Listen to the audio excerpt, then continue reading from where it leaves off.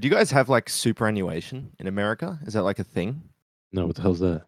It's like a thing we have where like employers are mandated to pay on top of your wage. They have to pay 10% of your wage. Like, okay, so you get paid $20 an hour. That's pretty low, actually. The minimum wage is like $30 an hour these days. But it's like, so you get paid like $30 an hour. They have to pay 10% of that on top of what you get paid into your super, which would be $3 an hour, and that goes into a retirement fund that's controlled by a super fund. You get to control where the investments go, sort of broadly. It's invested over time. It accumulates. Most people retire with about $200,000, and it's mandated by Australian law that you have that. You retire with. No, we have something much better, the 401k, which is all run through private markets and that not everybody has access to, you know? Yeah, you got to basically get a job that offers that. And what they do is they just match what you contribute. And That's terrible. Yeah, it's on you. This is run through private companies, but it's also mandated by Australian law, and they have this thing where it's like you get paid on top of your wage. So it's like it's better than nothing. Better than what we have. But we have a pension as well. So if you get paid out of your super, if your super's not high enough, you're eligible for the pension as well. And most people, they get their super and then they go on the pension. The super is like, for most people, $100,000 to $200,000, which is enough to like just pay off your mortgage or whatever, usually. And then you just live off the pension and just hope that the pension is high enough to live off, which... The pension is a dying thing over here. There's barely any of those. My first job out of college, one of the big points that they touted was that they're one of the few remaining companies that still offer a pension. After a year of being there, they announced that the pension plan would be ending shortly. Mm-hmm. It's a lot of responsibility for the company. You can't be wasting profits on workers. Yeah. Especially the ones that aren't working anymore. That's right. But yeah. What's going on, Brandon? How are you? All right. Busy day of, putting the vans back together. Oh, yeah. Putting the van back together. Like I'm putting the band back together. I'm going to fucking kill myself. I liked it. I thought it was funny. No, it was good. Yeah, you don't have to lie to me. It's all no, good. I like your van puns way better than your class betrayal. Well, what's my class betrayal? I don't... Oh, because I want to New York Times journalists? Is that why? Come and still support their strike. That's where I'm at. Right. Oh, is that a thing that's happening? Apparently, they're doing. It was a one-day strike. Yeah, okay. It's already over. It was like a one-day walkout kind of deal, I think.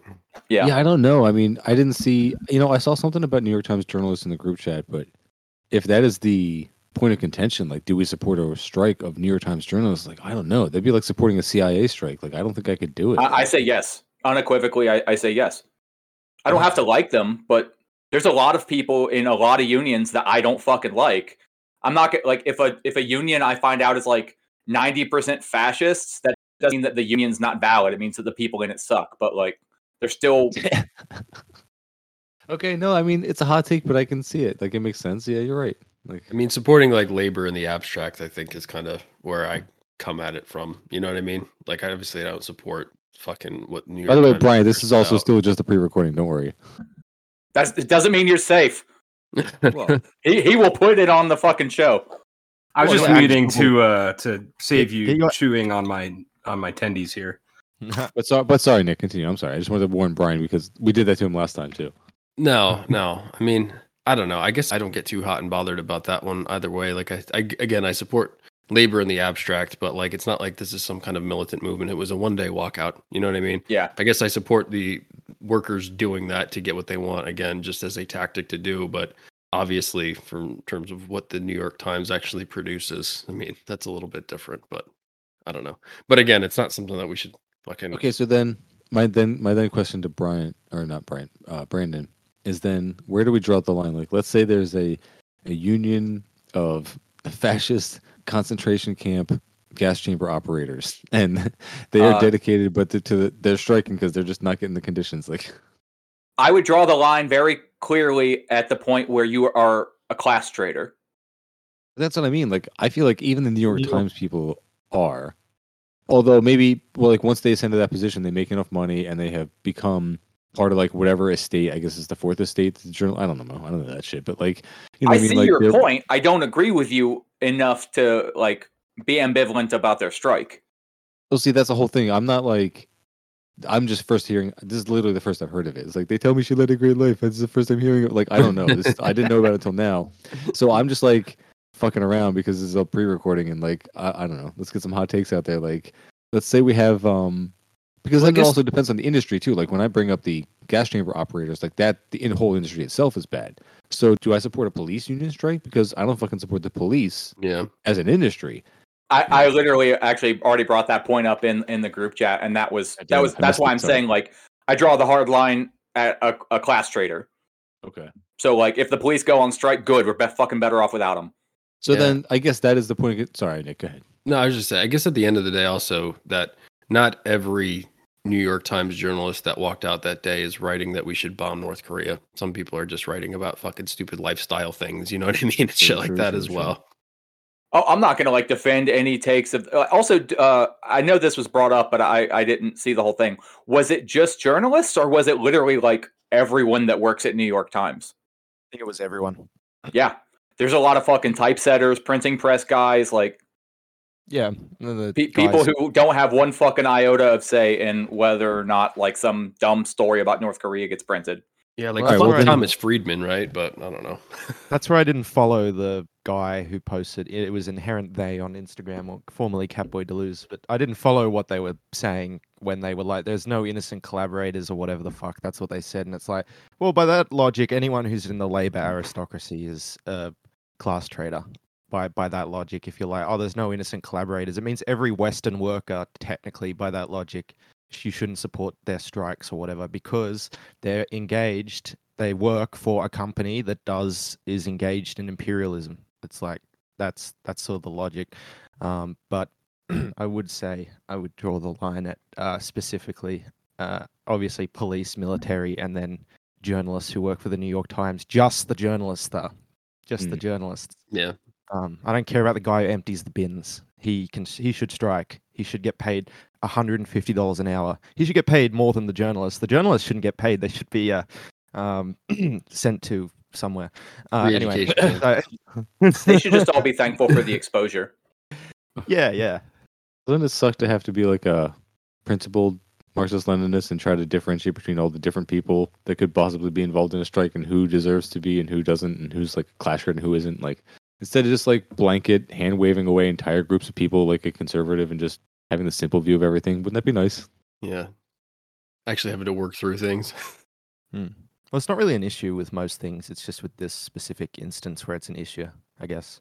Because with most strikes or whatever, this isn't even a question. It's like also my initial response in the group chat was at a red light while I was driving, so I think it came off as a little more aggressive. I got to go back in the group chat, man. I missed everything today. This is all in the last like 10 minutes. Oh, okay. It was a little spicy, your response. I was like, oh shit, shots fucking fired. I stand by it, but there was a reason it was that brief. Does anybody know anything about the new like Protecting Marriage Act or whatever it's called this time? No. Is that a national thing? It was federal this past week. I think it passed. I saw something about that. I thought it was a state thing though. A lot of people are like, yeah, Biden finally did a gay rights thing. And you look at it and it's just like, this is the most milquetoast thing possible. Oh. I did ask someone in a server about that. And basically I was trying to ask them to tell me if it's something that the Republicans can roll over or just like quash immediately the next time they get into office. And I was to understand that it was. So I don't know. As I understood it, it's not exactly something that they just get to roll over, but it's also something that they really don't have to. It doesn't say that I think a state, I don't know this very well. I wouldn't speak authoritatively about this on air, but like, I think it's saying that like, if a state wants to decide that gay marriage is illegal, that's fine, but they still have to respect the marriage of gay people from other states. Oh, cool. Nice. It's not taking any like stance on like, businesses are now required to provide services for gay and queer people. It's just it's not saying you can. It's saying like, hey, you can stop doing gay marriages in your state, but you still have to recognize the existing ones or something. Is that kind of what it's saying? Okay. As I understood what I read, but like, I don't know, man. I was trying to find like the actual substance of the bill, and it was just a lot of people like writing like fucking jibber jabber about it. Yeah, that's pretty lame. Surprised that's all it is. Because usually when there's a bill that's got a name like that, it's like also we're going to put more people in camps as well. That's like, you know what I mean? It's like an extra. They'll be like, oh, this is the protecting families bill. There's also a thing in here that makes it legal for police to drop explosives on black neighborhoods. For some reason, why is it in here? I don't know. Well, the funny thing is, in America, they don't actually need to make it legal; they just do it. Yeah. They did that once, didn't they? Oh, it was a major thing in once? Philadelphia. Yeah, in the 80s. Yeah, the move. Yeah.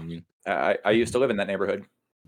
I mean, I got something kind of related to us as well. America's sending a bunch more troops to Australia, and also we literally Did the emus declare war on you guys again?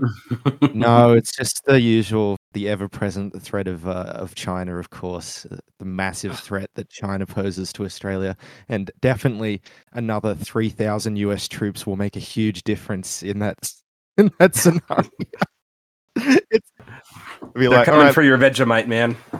I would love to just be like, all right, guys, Australia, we're gonna go to war with China, and then we just send the American troops that are here by themselves and go do it, guys. All 6,000 of you, go do it. America going to war with China as a concept would be so fucking funny because like 4 days in, we would just be like, oh shit, they've stopped sending us like supplies. Now we don't know what to fight them with. We'll do it live. Fuck it. Do it live. I'll write it and we'll do it live. Fucking thing sucks. All right, it's a live show for this week. This week it's myself, Mikey Him from the Spin Off This Podcast. We got Nick He Him from the Intervention Podcast, Brandon and Bryant, both He Him from the Cars and Comrades Podcast, and Jared He Him, who's hot and from Australia. What's going on, everybody? And Jared from the group chat. Yeah. Nice. So we got a bunch of topics now to talk about for this week. So let me hand it to you, Brandon, first, and we'll talk about the New York Times strike that apparently lasted a day, and now we're like having hot debate in the group chat about whether or not to even support a strike. The answer is yes. When workers go on strike, you support them. As long as they're actual workers and not, Yeah, I'm not going to pretend that like New York Times are doing good journalism by a long fucking stretch, but there's a lot more people that work in that building than just like the writers. And and maybe this is a shit take. I'll accept that maybe it is, but there are probably like more than a handful of people who went into the New York Times thinking that they were going to be the guy who like wrote like the good story, and every fucking good story they wrote went across the editor's desk, and the editor said, "Go fuck yourself." Like, I imagine it's not a place where you actually have the freedom that you think that you have. It makes me think. Have you ever seen like the reels where it'll show like every like local Fox News thing, and every local station across the country is repeating the same talking point, like same script? You don't actually have any freedom as a journalist in that respect. What's up, Nick? Yeah, no, just 2 points quick. One, just on the topic of like who was actually involved with this. I just pulled up an article from, I don't know, this outfit called The City. And just the headline says, the other New York Times workers are also on strike. And the subtitle is, the newspaper's IT specialists, security guards, and sales coordinators, some of whom earn as little as $52,000 a year, which is probably not much in New York City. They strike That's poverty wages in New York. Yeah, but they're striking alongside reporters for better wages. So it seems like it wasn't just like the journalists writing about how we should bomb North Korea, walking out. You know what I mean? It was just more of a group thing. So yeah, just a little context there. But then just to the point of, kind of the process in terms of how these people's ideology gets shifted. Just plug for Michael Parenti, Inventing Reality, because he really goes through that process of how people's views get shifted just because they need to ultimately conform with the narrative that needs to get projected by the institution, right? Like, you can only present a radical story so many times and have it shot down before, suddenly you're just not even thinking in those terms anymore, as you stay there. It's not to excuse someone like fucking Thomas Friedman or something like that calling for like the blood of Arab folks in the Middle East or anything like that. But from a broader systemic level, I mean, it's not quite as simple as just saying, oh, like, fuck all these journalists. You know what I mean? At least from my perspective. Oh, I mean, I agree with you. I was the one saying, like, you defend strikes for all workers, and huge caveat, no class traders, fuck cops. Yeah. See, that's the thing. Like, when you said that, that's immediately where my mind went, because I just think of all New York Times journalists as class traders, because I just think of them as CIA agents. Because, like Nick, you're saying, the way that the systemic filter, if you will, works is that you just don't get to the upper echelons of journalism unless you agree wholeheartedly with the establishment message. And you have to believe it. Like, anybody who knows, like, what it's like to work a job you don't believe in, as opposed to, like, you seeing the people who do come to work and they really believe in the company mission every day, you're like, fuck, like, you can't compete with that. Like, how do you even bother? Like, so the people who get up there are those people. And that's why I just immediately was like, no, fuck them. Like, I don't really care about New York Times journalists. But, like, you guys, of course, point out there are other people involved. There are, like, real workers involved. And, you know, I guess supporting strikes in the abstract is, of course, always good, because you should support labor. But I don't know, when it comes to New York Times journalists in particular, and that's why I brought up, like, the weird example. Not sure if I'll leave it in the pre-show, but like, what if they're fucking just Gestapo members and they're, like, literally just murdering people? Like, do you support their union if they're complaining about their working conditions of murdering people? It's like, I don't know, bro. Well, then they're cops, and fuck them, right? Yeah, well, I mean, at that point, you're discussing, like, a union of class traders. So no, I'm not going to do that. You did already mention that. My bad. I guess it would be different if it was like the Union of New York Times journalists who only write on foreign policy. then I think it would be a different conversation. Then you might have a harder time getting me to support them, right? But, like, to me, it's not like support some journalists, not others. To me, it's like, they're journalists. Do you support them or do you not? In the way a lot of idiots treat, like, freedom of speech, I'm an idiot when it comes to, like, supporting people across my class. I found an article about the strike. So actually, okay, there's 1,450 employees total, and about 1,100 struck, and then there's another 400 as well on top of that didn't. So out of more than does it say what percentage of those people are in the CIA? No, but I would assume that they don't have 1,100 journalists. I'd say probably 100 of those workers are actual journalists, because journalists are not the main thing. I bet the CIA has way more than 1,000 journalists, but just not all at the New York Times. No, they got to spread them out a little bit. Yeah. You know what I heard? I heard that every single one of those 1,100 employees hates China. They're all anti-China, like hawks. The guy who empties the bins, fuck him. We need to get his ass. I mean, the unfortunate living in reality America makes you a class trader. I was going to say, the unfortunate reality is that most of America thinks China bad. So, I mean, it's just something we got to contend with. Yeah. Okay, so, like, a thing I compared it to, and I will elaborate on a little bit more, is I worked in a machine shop where we did, more than half of our work was oil and gas work. And we live in an area where, like, there's a lot of pipeline work. And so everyone was just like, no, the pipeline is super important, because if we don't do this, then we don't have jobs. And it's like, all right, cool. But if you do this, you don't have drinking water. So, like, where's your priorities? And so I had to, like, come to grips with the fact that, like, I did enjoy the work that I was doing, like the nature of the work, but it was work in support of an industry that is really bad. And most of the people who worked in that industry were not really bad. They were people who were just trying to pay the bills. And if they went on strike, I would support them. But they still shouldn't be doing what they're doing.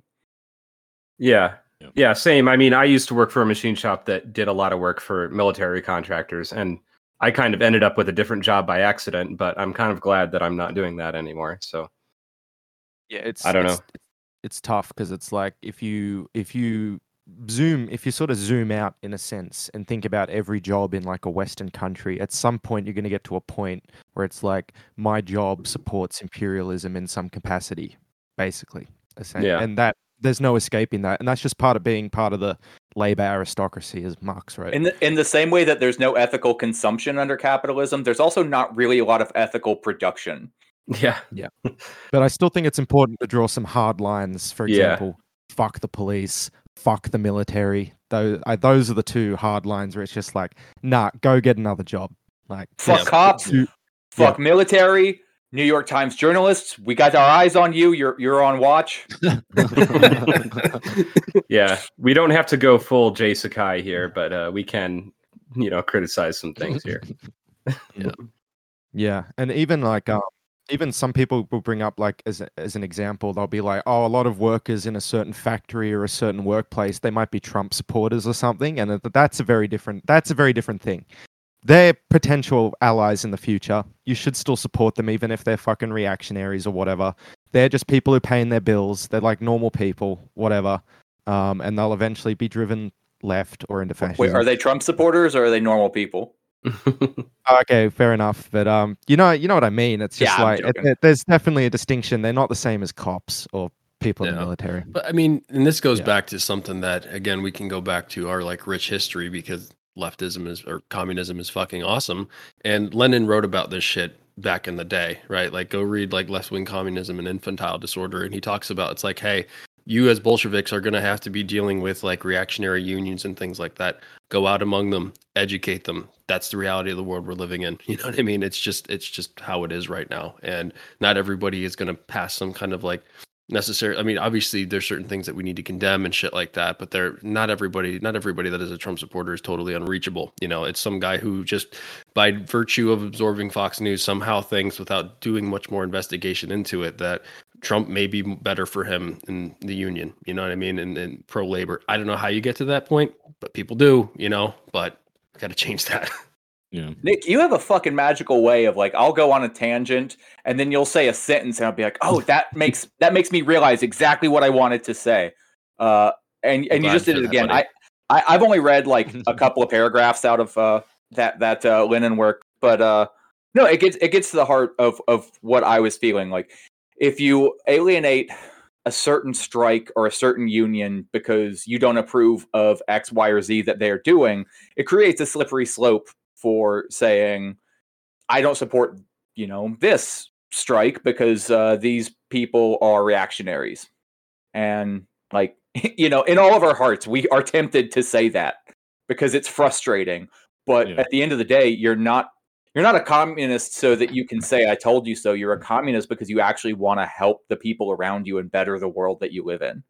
Yeah. And that kind of shit tends towards like some kind of like liberalism, right? And like purity politics of liberalism. It's like, well, I don't want to go support these strikers because they're not wearing masks on like the picket line. It's like, and that's ableist. It's like, all right, well, what are we doing here? You know what I mean? God. I saw that take. What strike was that I saw that? I don't fucking know, but like give me like a break, 3 weeks ago, somebody posted and it went viral where they were just like, I don't support this strike because no one on the picket line was wearing a mask. And it's just like, please go fuck yourself. Please go to the picket line and tell them that. Let's see what happens. Well, you know what? I'll be honest with you guys. I think that was a lot of surprisingly good takes for a topic that we said we didn't know a whole lot about to begin with. And keeping we're professionals, in that same vein, let's talk about some other topics that we barely know anything about other than some headlines. What do you guys think? It's easy to talk a lot about things you don't know anything about when you have the immortal science. Oh yeah, buddy. Then go international, talk about Peru. Okay, yeah. We could do that. Well, I mean, all I was going to say about the Peru and Argentina situation is like there were a couple of coups all in the span of like I think 48 hours or something. And yeah, I mean, I don't really have a lot to say about it because I don't have a lot of information offhand, just what I've heard from other shows and podcasts. But like, there's no fucking way I'm going to support any coup of a leftist government in a Latin American country, especially when like it just so happens to be in the U.S.'s interests and the West's interests if that so happens. And I will recommend some of the shows to go listen to, but I want to see what Nick has first. Yeah. I guess from what I know, and I need to educate myself a little bit more on it and listen to some more of the things that you're going to recommend, I'm sure. But I mean, I think the basics are that the president, Pedro Castillo, he came to the presidency, I think last year in like a very narrow victory, right? And he was never a politician before. I think he was an educator. I think he's got indigenous roots, right? So he came from a more humble backgrounds, much more working class background. And I think Peru Libre, his party, is much more explicitly maybe tends towards socialism. I don't know exactly what the dynamics of that party are in particular, but that's kind of his background, right? But that is set in the context of him narrowly beating the former dictator's daughter, Fujimori, I think is the name of the family. I don't remember the dictator's name or whatever. But the Fujimori family still really dominates the oligarchy in Peru as it is. And they are much, as you can imagine, overrepresented, and their interests are overrepresented in the Peruvian Senate, right? Which is a deeply, deeply unpopular body. I think they've got like an 11% approval rating. So, it's like how it is here, right? Like they've got I was going to say, that just sounds Senate, like an American approval yeah, they've got rating. a Senate of oligarchs, right? And then they had a president narrowly win on a popular left-wing ticket, right? So as you can imagine, I think the past year has been marked by obstructionism, because this guy has a very populist platform, or had a very populist platform, and it can't get much of that done when faced with all this right-wing opposition. And I think, because we're still playing in the realm of electoralism in this scenario, he did some things such as like trying to appease the right wing, got rid of some like left-wing cabinet members that were pushing for more progressive policies and things like that in an attempt to kind of work within it. And I think he just found himself in this corner where his political life kind of depended upon trying to dissolve the Senate, because he was going to get impeached anyway and probably thrown out of office soon. Again, as far as I understand how this kind of goes at the moment. So he was really faced with a rock and a hard place. But I guess tied to what you were saying, Mike, because the U.S. immediately, issues a statement in support of maintaining democracy in Peru by this fucking unpopular Senate, right? So your alarm bell should be going off immediately when you see some kind of statement in support of the overthrow of this person from the U.S., right?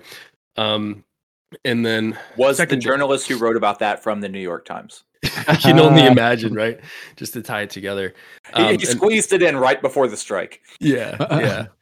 And then just secondarily, and it just goes to show, in the context of a world dominated by U.S. imperialism and hegemony, just the limits of electoralism, which is why, I think we need to celebrate all of the left-wing electoral victories that we're seeing in South America, from, Lula all through Central America. But we have to be very cautiously optimistic about this stuff, because again, some of these institutions, such as the Fujimori Senate in Peru, still maintain intact, right?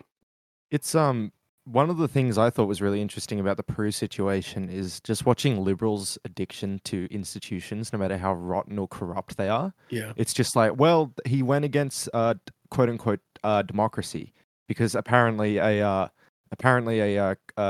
Congress that's dominated by the literal fucking kids of a brutal dictator, and also previous supporters of that brutal dictator, not just his kids. Apparently that represents democracy. The fact that even though the dictatorship is over, the institutions that remain are filled with people who formerly supported and still ideologically supported that dictator. It's like, why would you continue to support that institution beyond the fact that you're a fucking liberal and you don't think about things beyond institutions good, and then everything else, anything that's not an institution is bad. They don't give a shit about actual achieving things. It's just about maintaining institutions. America fucking still loves the Constitution, even though there's still carve-outs for slavery. Yeah. You guys said basically everything I was going to say. The only things that I would add is both sides of this, the Congress and Castillo, have a claim of legitimacy in the rules or whatever. But the rules don't matter when, one side has guns and the other doesn't, I've heard also people saying well, this is why you have to take power, take over the military, purge the right wing, that kind of thing. And of course, we would be called authoritarian for saying those kinds of things. But what else are you going to do to get rid of the right wing when they control all these levers of power and everything? Yeah, I mean, we've seen it so many times in history. I mean, just to keep it in the region, but in Central America, I mean, look at what happened in Guatemala, or Chile with Allende, right? Guatemala specifically, the right had the guns and they didn't mobilize. The name is slipping my mind, but the left-wing president in Guatemala just didn't mobilize. Arbenz, sorry, yeah, but didn't mobilize the armed forces that were still. Under his control, under the left's control in time, to actually stop the right wing advance. And, Allende, similar situation with Pinochet, right? Yeah. No, that's a good point that you bring up, because I wanted to mention that about Castillo as well. It's I'm going to just say, I recommend everybody listen to Ben Norton's program, because he did a good job talking about it. If Brian Becker hasn't, I'm sure he will. Check out Ramiro Sebastian Funes' channel. He always talks about anti-imperialist news, especially in South America, and he's going to have a great take as always. But the way that Ben Norton described it was like, yeah, Castillo actually did make some mistakes along the way politically that could have avoided this situation. Like if he had aligned with certain other left parties that are maybe not as left as his, like even Social Democrats, I think would have helped the situation a bit, and it's something that he didn't do. And you could definitely chalk that up to him being not a politician, like literally being an indigenous teacher, like somebody who is a working man of the people and is not a political insider in this fucking leaning right-wing country with this legacy of the dictatorship, like you guys mentioned. So it's just the unfortunate uphill struggle of left-wing movements in Latin America, as we're familiar with. But I think there's definitely a parallel there to what you said about Allende as well. And I think it's funny because when I was debating Prax Ben, he tried to say that like Allende was responsible for his own coup because he is the one who nominated Pinochet to the military to begin with, and that the U.S. didn't have anything to do with Pinochet coupping Allende and taking power. And it's funny, once I looked into it like in depth after that, the literal only source for the CIA not being involved is the CIA saying that they weren't involved. They're like, no, it wasn't us. But also, here's 5 other coups that we were definitely involved in that we admit, but not that one. Like, I mean, did he know I believe nothing him. about ITT basically coming to Congress and urging them to fucking oust Allende because of their business interests in the yeah, region? but there's no. But Nick, you gotta understand, Jesus. there's no document signed by William Casey. We did this. Saying. Okay, therefore- I am not defending Prax Ben's position here. It's stupid, but it is kind of fucking weird that there's not a CIA document saying that they did it, because they're normally after a few years they're just like, oh yeah, here's our stack of paperwork, we did it. What's even weirder is the anti-statist taking the position that we should believe the CIA, and the statist Marxist Leninist being like, no, let's not believe the government. Like, Yeah. Okay, here's just trivia for my own well-being. Are there any countries in South America that there hasn't been a right-wing coup in? In South America, not that I can think of. Just curious. Condor got a lot, man. Yeah, so honestly, at this point, if you're like a left-wing politician in South America and you gain power, just put them up against the wall. That's the only way. yeah. Yeah. I mean, that's all but I it's have as something far as that- Peru and Argentina. Yeah. No, I was just Sorry. going to say it. It's something that like we should, take, because at the end of the day, like, we're very much separated from that particular struggle and things like that. But just from the outside looking in, I mean, just goes to show how, a popular mass movement of the working class brought him into power. But it seems to me just like how important it is in that context to continue the mobilization of those people. You know what I mean? Like if you've got the masses behind you and on the street, and I think some people did come out in the streets like after the fact, you know what I mean?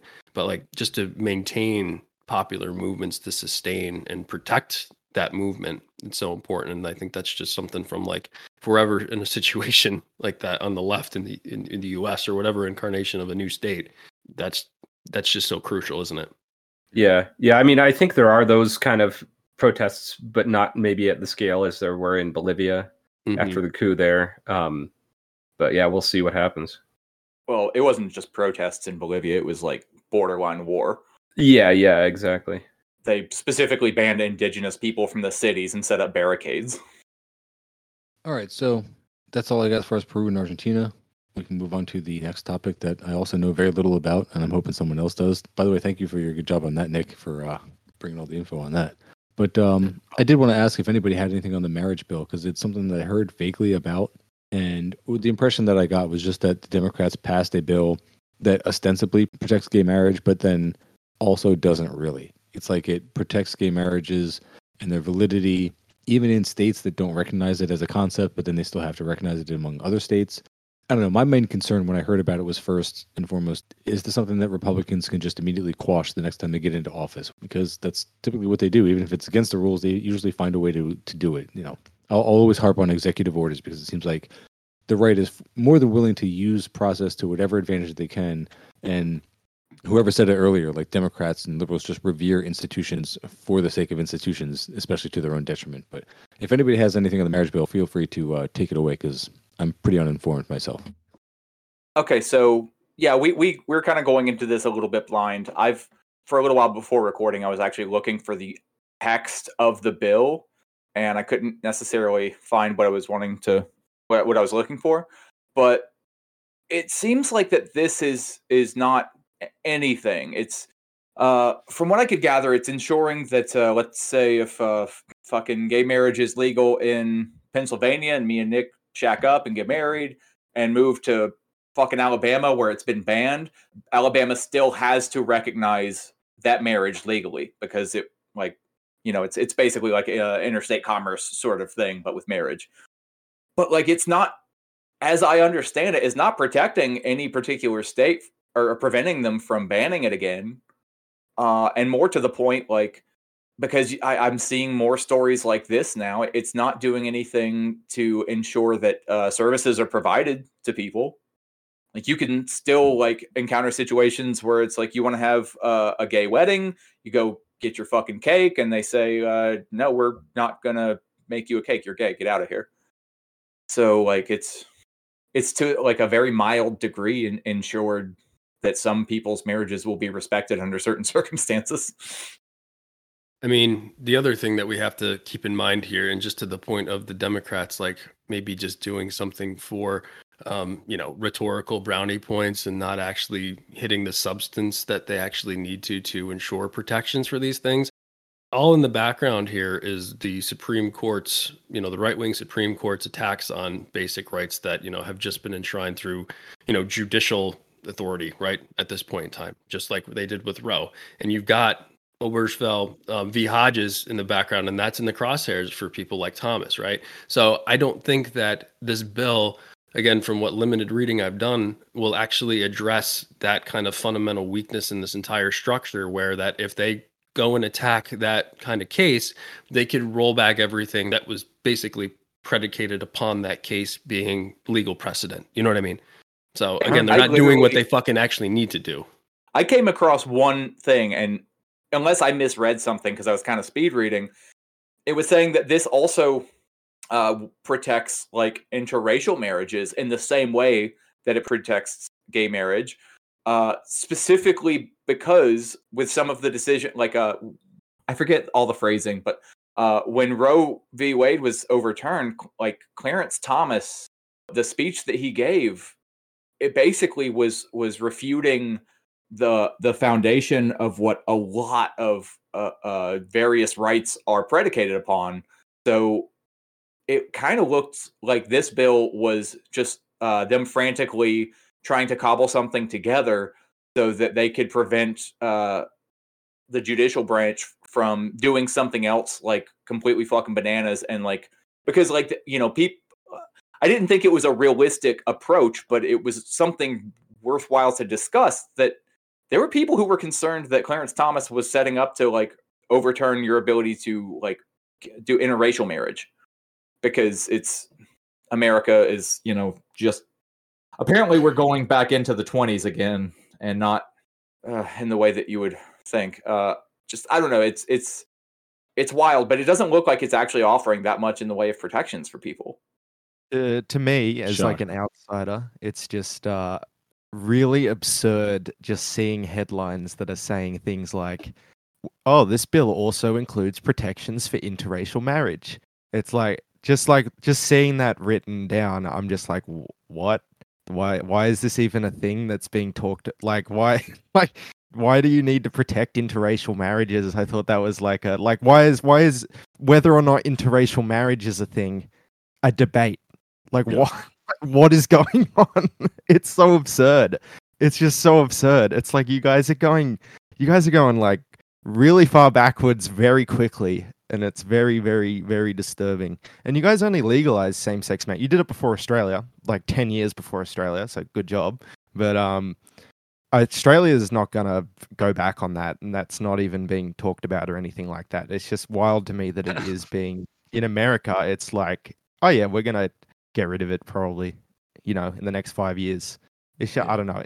It's just insane. I didn't see this coming. I thought they would, like, while America continues its decline, it will maintain for as long as it can its sort of little sort of social things as a means of maintaining the happiness of the populace to some extent. But they don't seem to give a fuck about that. They're like, no, we'll get rid of interracial marriage. We'll get rid of same-sex marriage.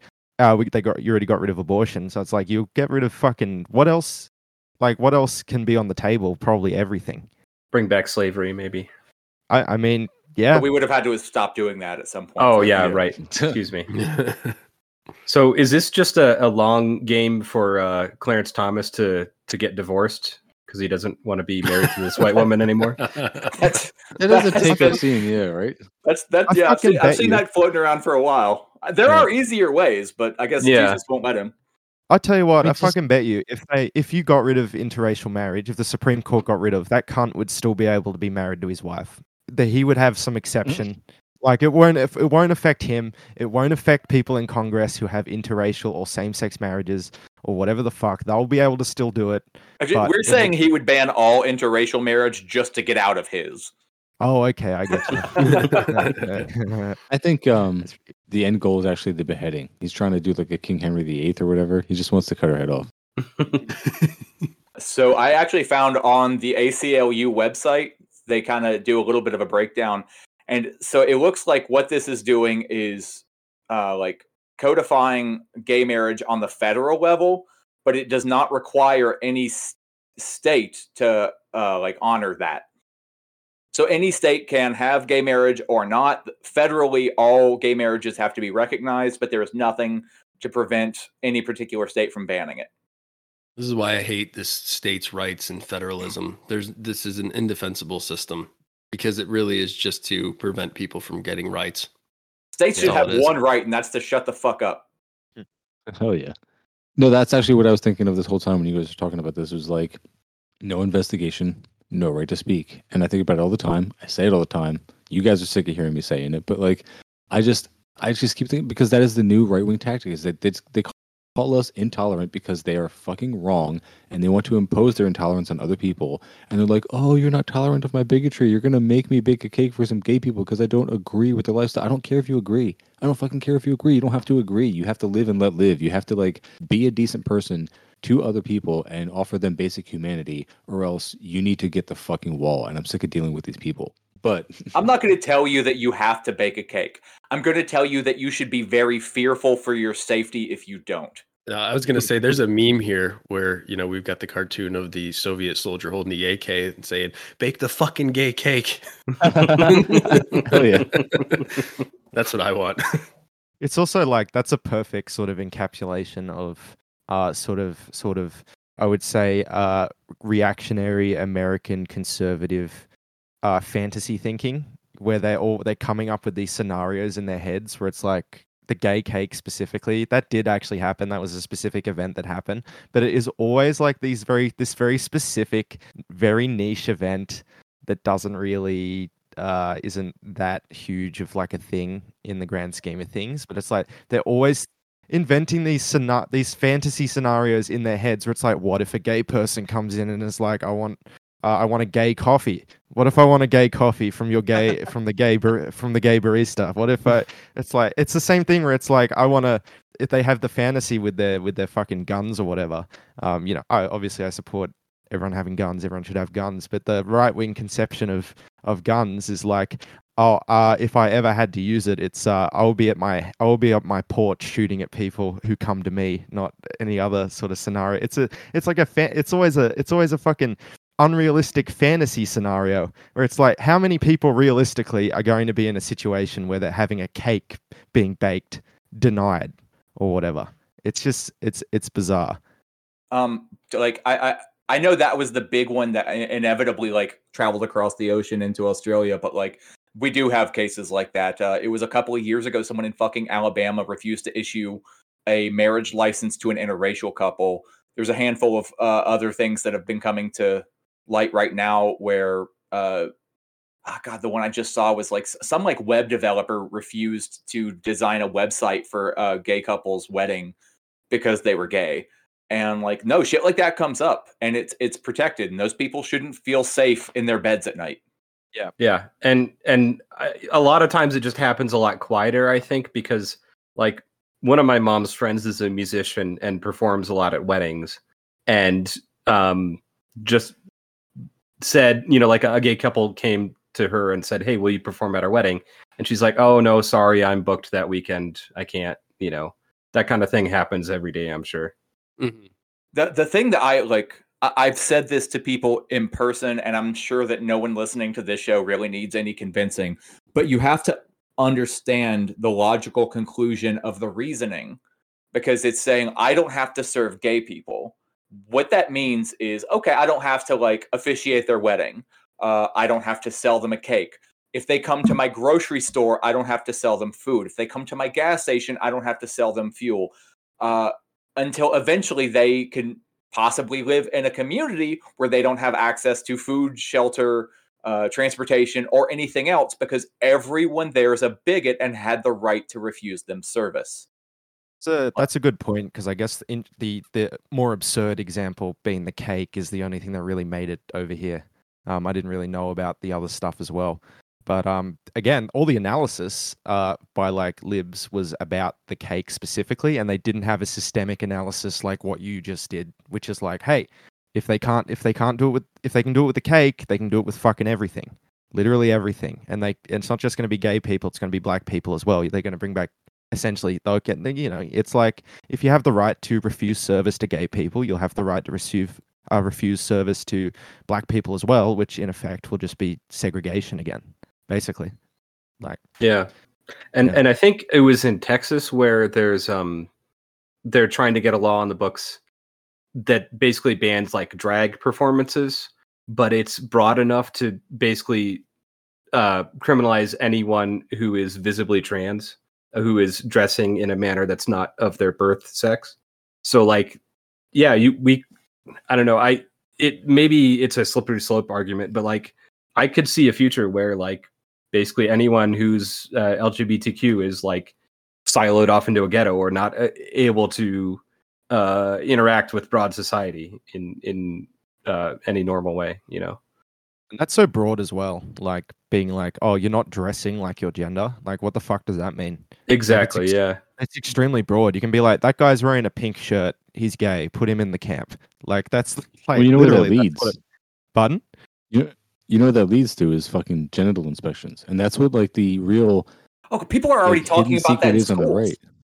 Yeah, but I mean that's okay. So that's what really blows my mind, and I want to segue this into something else, because we also had in here as another topic to possibly bring up, but I also know we don't know enough about it to spend a significant amount of time on, which was the power substations being blown up by supposedly right-wing extremists to prevent drag shows from happening.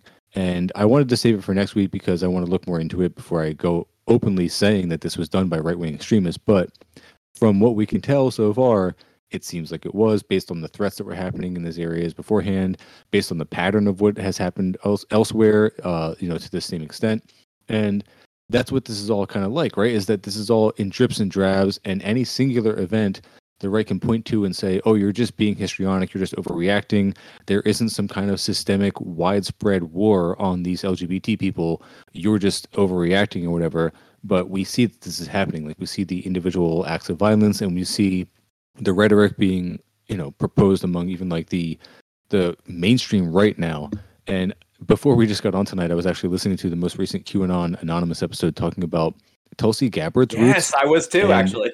Holy shit, you guys. Like, that is a fucking rabbit hole, and I cannot wait till they come out with more parts of that. But that is where we're at now, and I think people really need to take into account like the magnitude of what is really happening, because I feel like, again, liberals are just so focused on institutions, and they feel like they're going to protect them from this like rampant stochastic violence that it is already very visibly not protecting anyone from. So, but let me go with Nick and then Brandon. Yeah, I just want to point out, and not to reduce it all down to this, but just to point out that, like, as materialists, we could still bring it down to a material reality here. And this is a reaction to, changes regarding around perceptions of what the family should be, because you have to understand, like, all these gender norms, like we're talking about, like how people dressed, right? Like implicit or maybe even explicit, like dress codes and things like that, how you operate sexually in like your private life, how the family is constructed is an integral part of how Western capitalism in particular has developed, right? And again, it's also convenient on one hand because all these issues that people can raise obfuscates, and like this is going to tie into the episode that we're working on together about like these right-wing talking points and how they just miss the forest for the trees every time because they're not talking about capitalism, right? But this is a critical feature of how capitalism works in terms of like social reproduction within this capitalist context, right? And changes to how society actually works, you know what I mean? Changing gender norms, which are a good thing, and the reality is we're actually hopefully moving back to a place where humanity always was in terms of what was acceptable, in terms of gender expression, all this kind of stuff, right? Sexuality, whatever it may be. But this is a reaction, and it has material roots in it still at the end of the day, right? And it expresses itself and it comes out in a lot of different ways because there's superstructural elements built into it. So again, I don't want to reduce it all down to capitalism here. But once again, we're back at a very fundamental mechanism of this system, you know? What I was wanting to say was to address like so we've talked a lot this episode about defending the systems and how the liberals really like want to stand by like all of the different systems that we have in place to do whatever. And a thing that I think is really interesting is that the right wing is way more intense about wanting to defend those systems, but also much quicker to abandon them when they no longer serve their purpose. And it really shows how useless they are, because if one group of if one side is willing to play by the rules and the other side is only willing to play by the rules until they're losing, then the rules are irrelevant and always were. And we have the option of not playing by those rules. And because and to bring this back around to the actual relevant topic that we're discussing here, the right is far and away, like both sides in terms of Republicans and Democrats do this, but the right really fucking loves to be the law and order candidates. Like you got to do things the right way, the legal way. Like we're gonna follow the thing. No, in this case, now we won't jump so far as to say that we know for a fact that a right wing group was shooting out power substations to stop a drag show. We don't know that for a fact yet. I'd heard a couple of things that I thought were more concrete, but like let's pretend that that's not the case for right now. It was still effectively low-key domestic terrorism. They were whatever they were trying to accomplish. They shot out like 5 or 6, 7 like power substations and knocked out the power in an entire city. It was like a whole county, wasn't it? Yeah, Moore County. Okay. Whatever they were trying to accomplish, if it was something that could be accomplished by knocking the power out in an entire county, then they did that. Now, unless a whole bunch of banks got robbed, in which case, like critical support for whoever shot up the substations, then no, they got. Oh, this was not okay unless they did it for the purposes of crime. Yeah, crime against capital. Yes, right. But that does fall in line. Sorry, just real quick. I did mention a couple weeks ago the pattern of right-wing attacks, and I had mentioned the bomb threats that successfully ended a Title IX investigation, and this falls in line exactly with that. And like we're giving them the benefit of the doubt and assuming that it is not right-wing terrorists just for the time being, at least until next week, and we can research more. It's like we're already giving them more generosity than they would give anybody. But oh yeah. I did mention it briefly before, and I didn't get into it. I forgot, but like the genital inspections, like that is literally the point that they're already ending at publicly. Like the right wing is already proposing publicly genital inspections for children, so that they can determine that they are dressing appropriate to their sex, rather than and to their gender assigned at birth, rather than whatever gender they feel like they should express. And so, yeah, but we're the groomers. Remember that we're the groomers, not them. The guys who want to look at kids' dicks. They're not the groomers. It's us. This is going to create a generation of really normal people, isn't it? Yeah. Nothing that is fucking going on in the whole world right now is going to create normal people.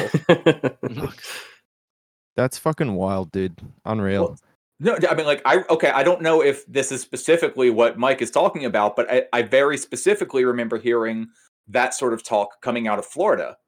And they fucking DeSantis just had to like go to court because of his anti-woke bill, and he was just being so fucking dumb and flagrant that even the Florida courts had to be like, dude, you actually have to say what the word woke means. You can't just ban random words. But like, Yeah. God, And then the definition, just the payoff. Oh, of yeah, that was yeah. the definition was the idea that there are systemic disadvantages to people of color, or that there is like any kind of systemic racism in this country, and that we should work to there's overcome systemic that at all. inequality, All of yeah. that is woke. I guess I'm woke. Yeah, the crazy Which I thing fucking about hate that that is term. it's not. Yeah, that's not the definition of woke either. That's not when most people talk about what is woke and what isn't woke. It's usually not a systemic analysis. It's not about the system or institutional racism or whatever. It's wokeness is about individualist, like sort of individually held beliefs. That's my understanding of what quote unquote woke means, as it's used by most people. Is it's individual sort of thing. That's my understanding. It's just it's a weird tell that this guy uses that term and applies it to like a systemic thing, because obviously if he does that, his bill is a lot more effective and more wide reaching, I would say, than like individual beliefs. In America, one of the quickest ways to like make the right like just up in arms is not even to just like on an individual level, like, you know, like using woke like you were, like it's to point out that there are systems of inequality.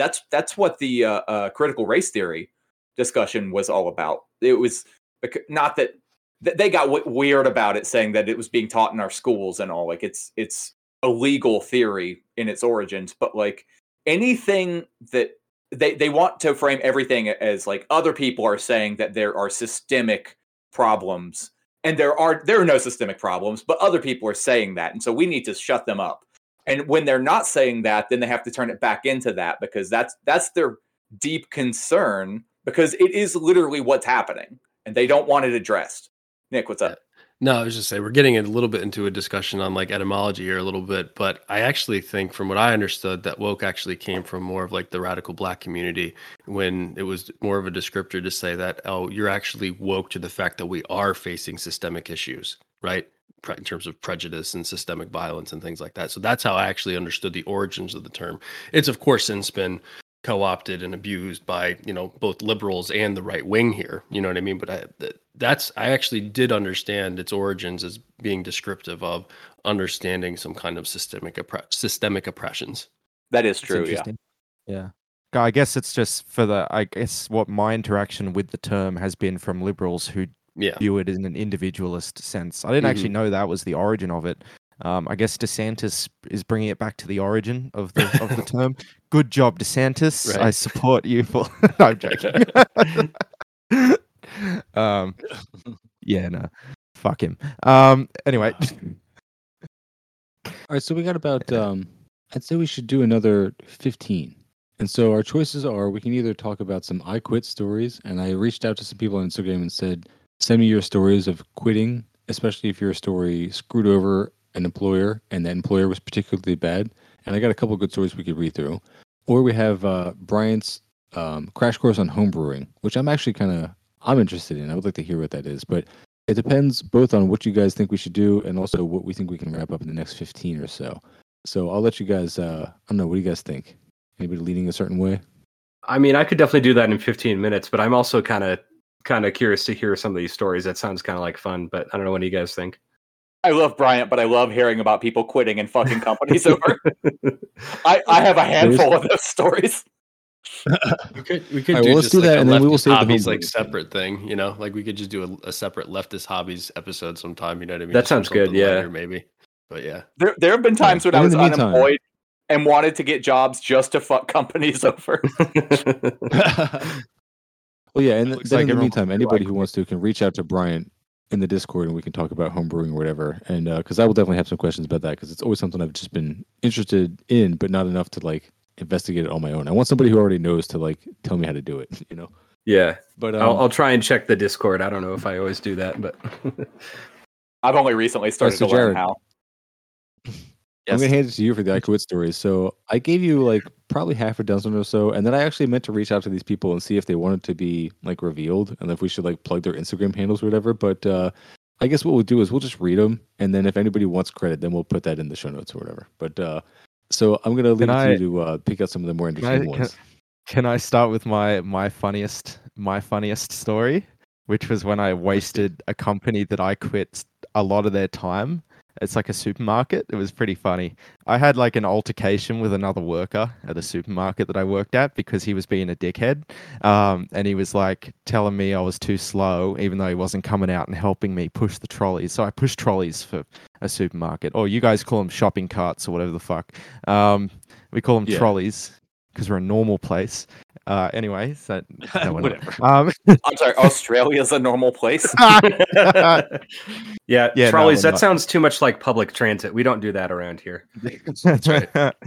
Yeah, so like anyway, I had a screaming match with this other worker, and we're like calling each other names in front of the customers, and the manager was really good about it or whatever. But basically, I was not happy with the whole situation. The manager wanted to do the next day. Next time I came in, the manager wanted to do what's it called, mediation.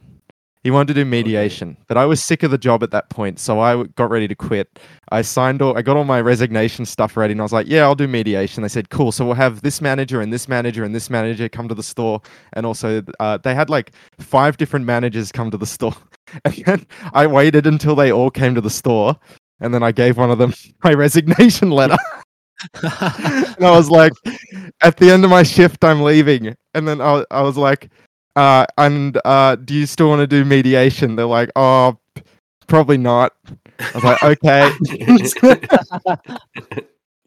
And then I just wasted these people's time. It was my favorite thing They in pay the them all world. commute time in Australia, which Yeah, is like an hour for everything. Like, commute time in Australia, so they all got like $1 million each. It cost that company so much money. But yeah, that's my funniest story, I guess. So a lot of other people put some other stuff in here. My favorite was, let me find it. wait, do we save the best one for last? Do we go with like one of the milder ones first, just to like warm us up? Okay, here's one. So, this guy worked at a shitty video transfer place. Actually, I'll just read what they say because it'll be from the first person. So this person's name, I'm probably not going to say his name. That's probably not a good idea. We'll call him don't do that. Brad. So he goes, worked at some shitty video transfer place and had some new supervisor fucking with me. So I threw out all of my directions for how to fix the incredibly buggy DVD burner that would constantly hold up production. Clocked out for lunch and never came back. Based. So good. That's awesome. That's Oh, we always got- fun when you can like cripple an entire institution just by getting rid of that little bit of institutional knowledge, you know? Oh my god. I love like when you work at a place and they have like a fucking like 4x4 ripped out piece of illegal paper and it's like taped to the back of the cash register, and that's like the entire business depends on that because it's the whole closing procedure. And they're like, ugh. Capitalism's so efficient, guys. It's so efficient. It's beautiful. I like how you can just cripple a business by getting rid of a piece of paper. It's If we here's have another time guy. at all, one of my favorite quitting stories. Like I think it's the one that Connor from our show liked enough that he actually made it its own segment one time for like a special thing. But I have a good one if we have an extra minute. Was it the trucking company one? Yeah. Yeah. Yeah. We'll have time. We'll make time. Okay, then I have 4. Also, I never quit on good terms. Burn your bridges. Fuck them. I agree. so okay, this one's not funny. It's just sad. So Oh. this is more of a fucked up one. So this guy said about 10 years ago, I was working as a store manager for a successful footwear company. I asked for the morning of redacted off to attend a quick event for my mum who died 3 years previous. So it was like a memorial service.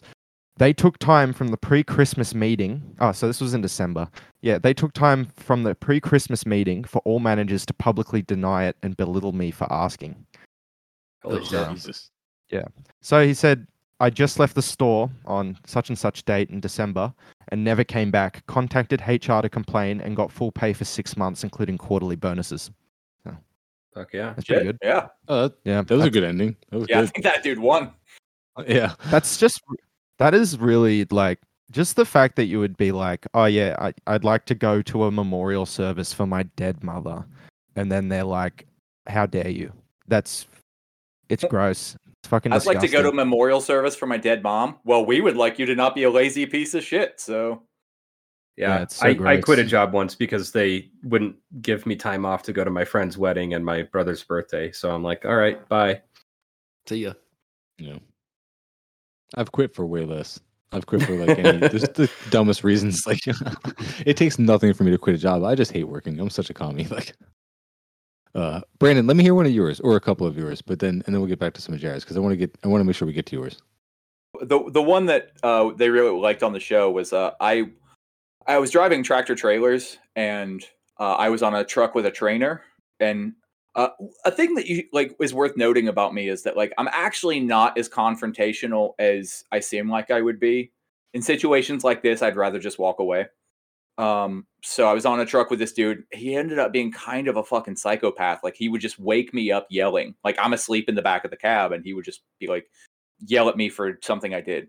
So anyway, I'm driving and he's telling me that we need to pull into the next truck stop to fuel up and do this shit.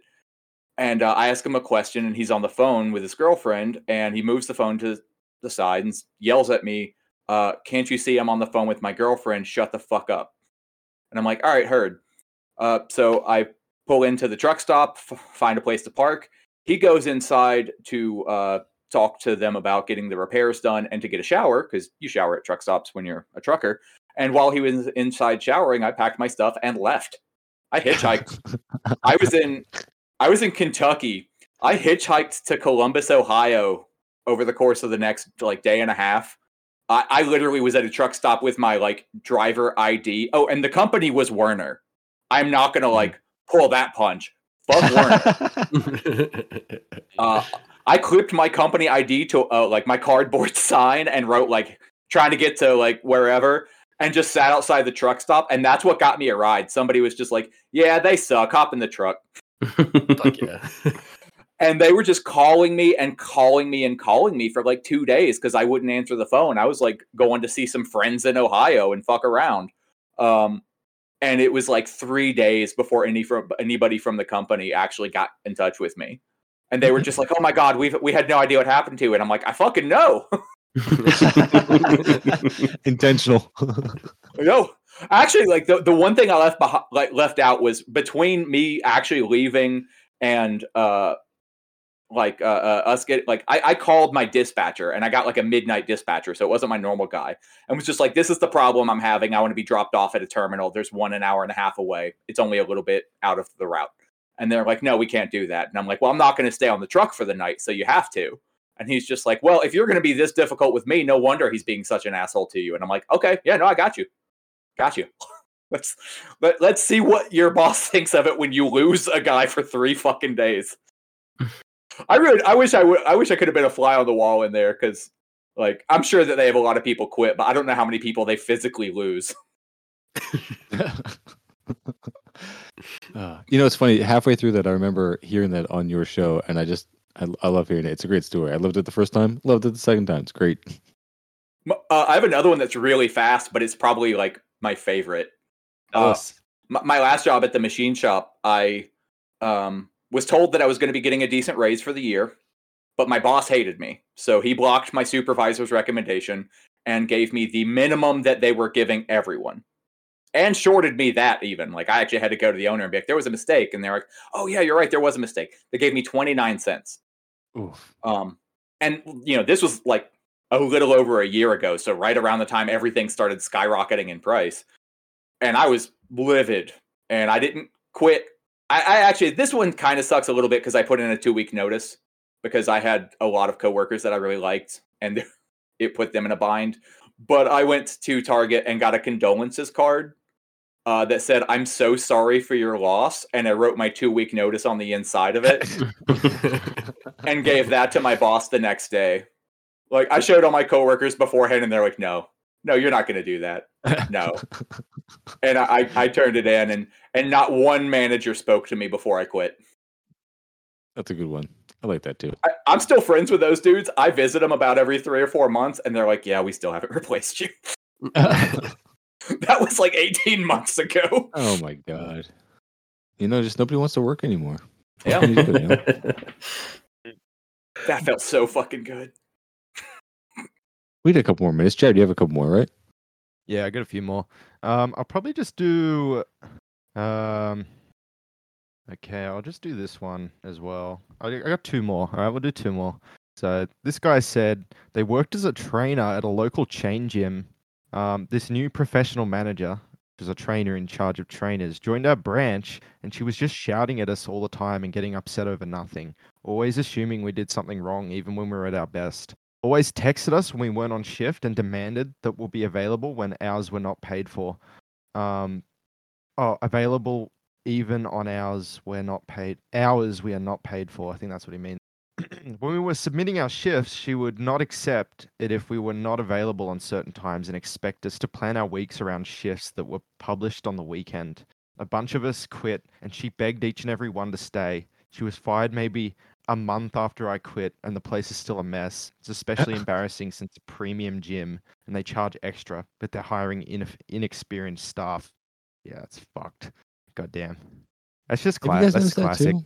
Have you guys noticed that where you come into a workplace and you'll like you'll see how it operates and you're like, okay, I can kind of deal with this, and then you're there for about 6 months and shit just starts to go off the rails, and like the good people quit, like people get screwed over for like seemingly no reason, and it just seems to get like to this point where you're like, wow, how is this place still surviving? And then like you see new people come on who didn't know what it was like before, and they're like, oh yeah, I can kind of get down with this, and like, oh no, you're like pulling your hair out. They're like, you have no idea how on fire this place is, young blood.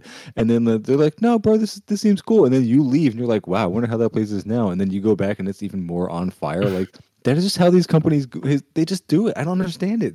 That's the spot that I quit with the greeting card. Oh, Yeah, It's, I'm kind of in it's- the middle of that somewhere right now. it's like every workplace. I have another really good one. It's not mine, but it's great. It's catastrophic. My dad had been a union organizer back in the day, in like the early 80s. One of the last jobs he had before he died, it was a very small company. It was a trucking company, and there was like 10 or 12 people that worked there. And one day he came into the office, and I don't know the full story, but I know that he got into an argument with the owner's wife that ultimately resulted in her saying to my dad, with other people around to hear, something along the lines of, we can always hire new truck drivers. So my dad talked to everybody, and they quit that evening, and it put the company out of business. Oh yeah. Nice. Fuck yeah. Awesome, dude.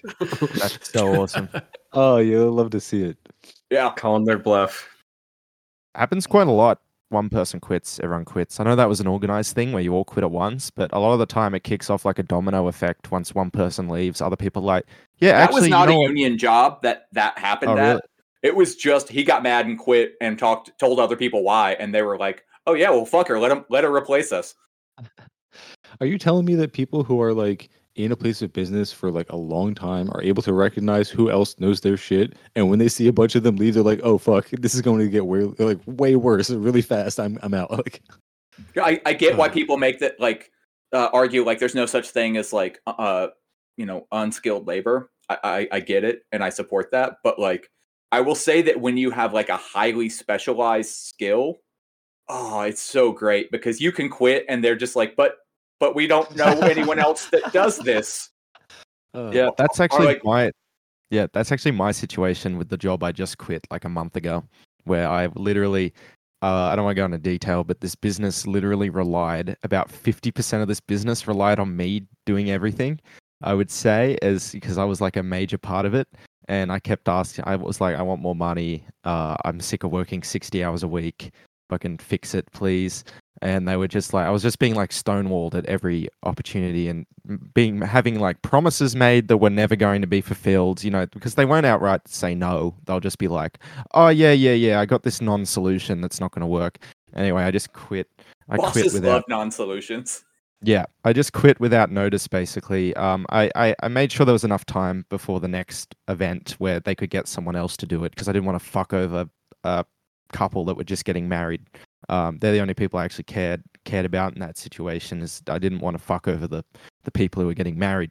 But no, I quit and it caused a huge drama. Very bad for the business. They'll recover, but I'm still connected to one of the email addresses from work that gets notified of bookings and cancellations, and let's just say there's been a few cancellations since I've left. That amounts to a amount of money. I would say 50 grand at least. Like, yeah. So it's Damn. beautiful. I love it. I'm a huge fan. Yeah. Anyway, fuck them. I guess I have one more story about someone who worked for Amazon. Which Amazon, I'm absolutely shocked this person had a bad experience working for Amazon. Nah. It was bound to happen eventually. Yeah. So this obviously doesn't represent the experiences of most Amazon workers, as we know they all have very good conditions. Of course. So this person says, I worked at an Amazon warehouse as a seasonal employee back in 2020 when Amazon hired a bunch of new people for self-promotion. We had to fight for shifts on a website that was constantly breaking, and I frequently had to work 3 a.m. to 8 a.m. twice a week and couldn't get more than 10 hours a week of shitty work. They'd punish you if you spent the required amount of time thawing out after working in the freezer, and would punish us by sending us back to the freezer. Jesus. That sounds illegal. That sounds sounds cruel and unusual. Yeah. That sounds like that actually sounds like a criminal thing, like Yeah. breach of labor laws. That actually Mhm. sounds like exactly what I would expect from them. Mm-hmm. Yeah. That's fucking wild. Sending you back to I guess you'd have to thaw out when you come out of the freezer because it's you need to leave because you're working in sub-zero temperatures. You have to come out, warm up, and then go back in every so often. I assume that's what Yeah, they it's mean by probably like defined by OSHA though, just to the point of that probably being like actionable. Like there are probably like strict like time requirements and temperature requirements which are spelled out in detail.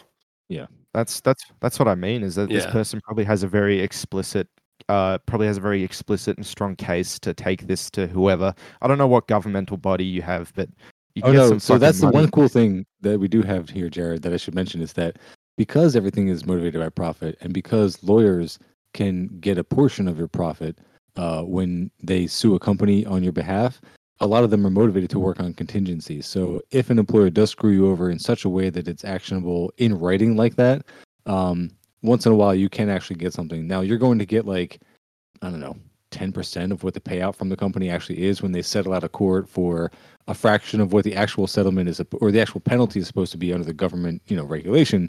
But that may still be even like you might get like a down payment on a car or something. I don't know. This is just reminding me that we could have talked about the chaos at the NLRB right now. I don't remember like what stuff, like whatever. They haven't had like all of their contracts and funding and stuff renewed for the year under Biden this year. And the last time that it was actually allowed to lapse was under Trump. But I listened to an interview with somebody from the NLRB, and he was talking about how like they've been underfunded for years, and now there's more labor activity than they've seen in a long time. And he was just going into how they do not have the funding to pursue a lot of this, which basically makes them, toothless. Like they exist only to exist. But they're trying to get more money and more people so that they can start taking actual like actions against companies who, do illegal shit to break strikes or just violate your rights, so on and so forth. Yeah. This might be something that we go into with our episode on Ralph Nader, but like, we have all these regulations in America, many of them thanks to Ralph Nader, but they're only as good as they're enforced, and since Reagan, they've been cutting all of these regulatory agencies to the bone, cutting their funding, cutting their enforcement, everything. So a lot of these laws aren't enforced anymore. Unless someone dies or something. That's why everything in a store is free until security sees you. Hell yeah. All right, so Jared, did that person quit? Did they like single-handedly take down Amazon by like quitting? There was more to the story. They Oh shit, I'm sorry. basically they were having their. I don't know, it's all good. They were having points docked because of using the restroom outside of breaks. That's usual Amazon shit. The management in Amazon is on rotation, so you don't have an individual face to associate your stress with. They tried to convince everyone that the delivery drivers they contacted were at fault for every delay and were threatening our safety with COVID risk taking. So that's fucking pretty crazy. Oh, because the delivery Shipped- drivers are third-party companies, so they can't even hold them accountable for anything. So And then he says, I later found out that my sister, who had suggested the job to me, never really saw the shit everyone else went through because one of the managers had a crush on her and got her to check people's temperatures at the front all day. Damn, bro. Yeah. All right, moral of the story Be hot. is just be hot. Exactly. I can Gets attest. you anyway. That's Is that why I have to fucking work so hard all the time? that's why I had a fake job for 4 years taking photos instead of a real job. Shit. This is why I work 60 hours a week for 5 years. Yeah, yeah. Well, you know Oh, what? man, that's I hope that more people reach out to us. I want to post again and get more I Quit stories because that was, yeah, I expected that to be like a throwaway bit at the end of this, but that was great. I liked that the best. So I'm going to reach out again and get some more I Quit stories. But yeah, unless you guys have anything else, we can wrap it up there. I don't have many more I Quit stories because I've just been fired so many fucking times. Based. Also good. All right, cool. Well, thank you, Good shit. gentlemen. Let's do it again next week. All right. Yeah, definitely. See y'all. Later, guys. thanks, guys. Bye.